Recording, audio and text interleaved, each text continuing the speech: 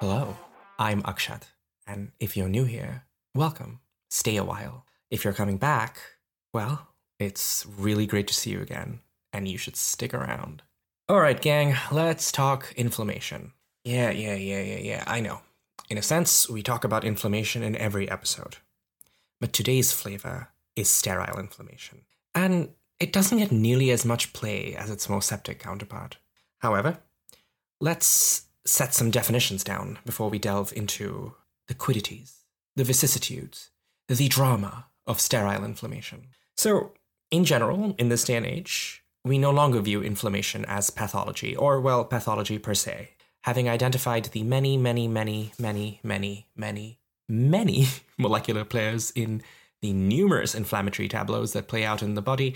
We understand inflammation to be a helpful, even salutary event where immune cells are activated with the goal of restoring homeostasis.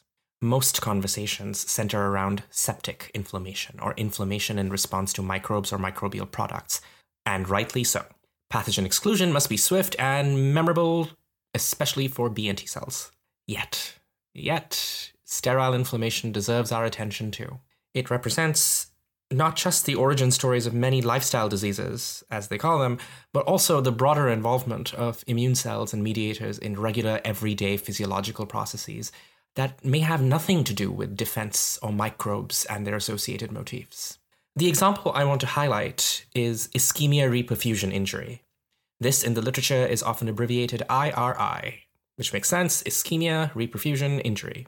But my preference is to simply call it reperfusion injury, and that is how I will be referring to it as we go on. Reperfusion injury after kidney transplant represents an excellent template of how sterile inflammation plays out, in my opinion, at least.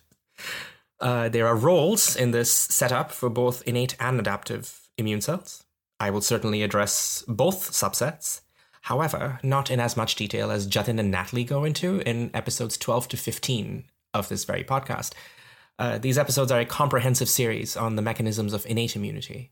Meanwhile, episodes 17 to 20 see Ash, Koshika, Jatin, and Natalie parse out the mechanisms, the machinations involved in T and B cell activation. So, you should check them out. Right then, back to business. Oftentimes, the initiation of sterile inflammation is an insult, which is an injury of some kind. In reperfusion injury, in the context of a transplanted kidney, this insult is, well, the return of oxygen to an oxygen-deprived or an ischemic tissue. The response to the insult is, appropriately, a molecular cry for help. The traumatized endothelium secretes cytokines that recruit immune cells, while also unleashing damage-associated molecular patterns, or DAMPs.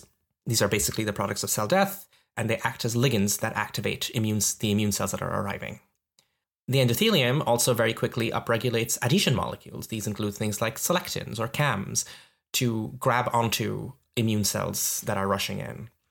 It's worth noting, too, that the insults perturb cell-to-cell contacts, and so the endothelium is far more permissive to leukocyte transmigration. Speaking of which, neutrophils, most likely responding to endothelial IL-8, are the first ones to show up.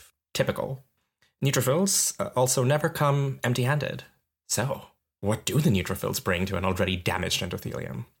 Well, elastases, proteases, and matrix metalloproteases, all of which cause more cell death and create more ligands to drive more inflammation. In fact, extracellular matrix proteins may serve as ligands for macrophage-associated TLR4. Oh yeah, the MACs are here too. But Akshat, I hear you say, doesn't TLR4 recognize LPS, which is clearly a bacterial product? Absolutely. However, these self-derived non-microbial molecular motifs that we see in a reperfusion injury can and do serve as ligands for TLR4. Remember that TLR4 is a pattern recognition receptor, or a PRR. It's a germline-encoded receptor that responds to molecular motifs and is not as highly specific or even as dynamic as the T-cell receptor. Speaking of T-cell receptors, the role of adaptive cells is less clear in renal reperfusion injury. The T-cells certainly show up. The endothelium makes T-cell attractants like RANTES, amongst other chemokines. Innate cells also release chemokines, but the T-cells that are arriving, to what are they responding? Our understanding of T-cell responses is that they have a high specificity for certain antigens. what the antigen here is simply not known. Not to me, anyway. If you do, please do let us know. I don't think we give bystander activation enough credit, though. Many T-cell types lead rich, productive lives outside the T-cell receptor, or the TCR. Here they are often activated by cytokines only, and the cell adhesion molecules, the CAMs that I was talking about, they also have the capacity to transduce T-cell activating signals. These pathways may synergize for certain T-cell types, allowing for activation without any sort of TCR ligation. The T-cells whose core biology certainly involves these pathways, these TCR-independent pathways, we call them innate-like T-cells. Examples of these include things like invariant natural killer T-cells, or INK T-cells, gamma-delta T-cells, virtual memory CD8 T-cells, amongst so many others. And the biology is wild. It's endlessly fascinating, and I definitely recommend that you check them out. Since we are speaking of T-cells and transplantation, I would be remiss if I did not talk of alloreactive T-cells. Alloreactivity happens when host T-cells respond rather strongly to donor MHCs, or donor peptides. This is a very basic definition of alloreactivity, and I'm pretty sure that I have alienated at least 83% of the transplant immunologists who are listening in. But I think they will also agree when I say that we don't really understand how alloreactivity comes to be anyway. There's so much about it that's shrouded in mystery. Maybe a subject for a future episode. I don't know. But okay, do understand though that alloreactivity is not a consequence of reperfusion injury. Alloreactivity is a consequence of transplantation. But that's not to say that alloreactive T cells don't contribute to reperfusion injury. The cytokines that are released by alloreactive T cells, the cytolysis that they cause, all of which could contribute to reperfusion injury-driven inflammation.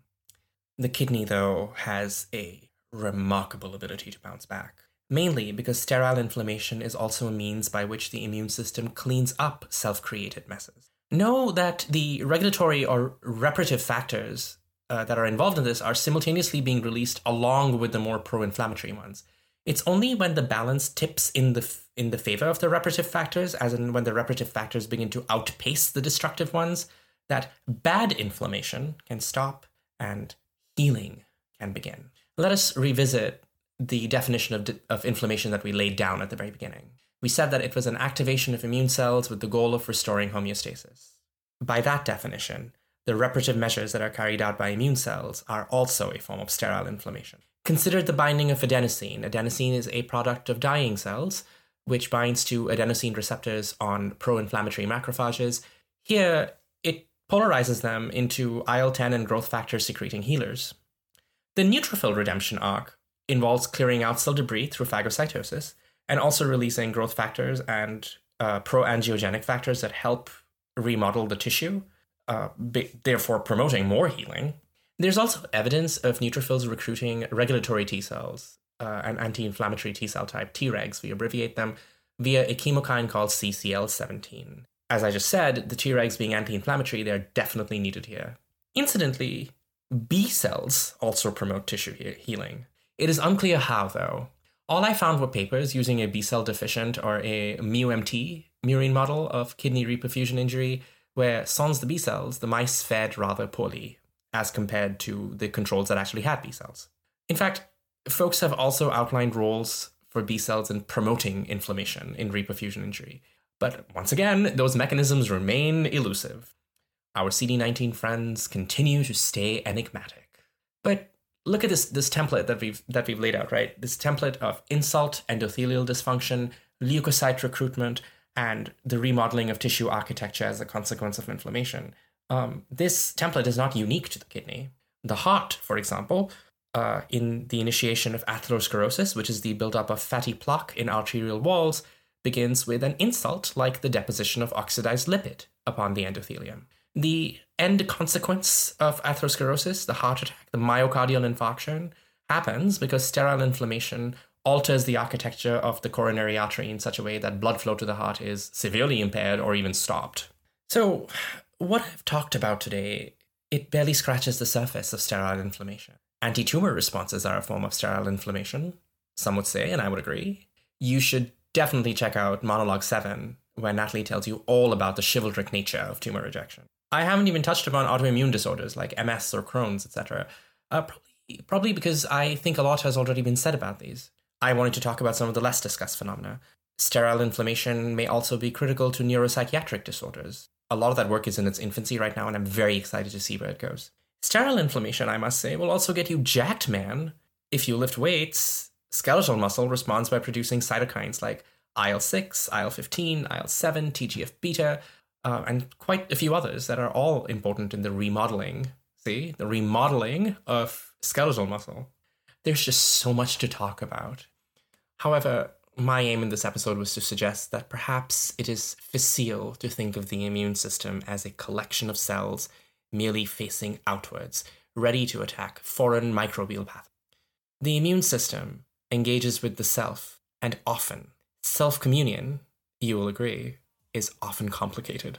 And with that, I am off. Take care. See you again soon.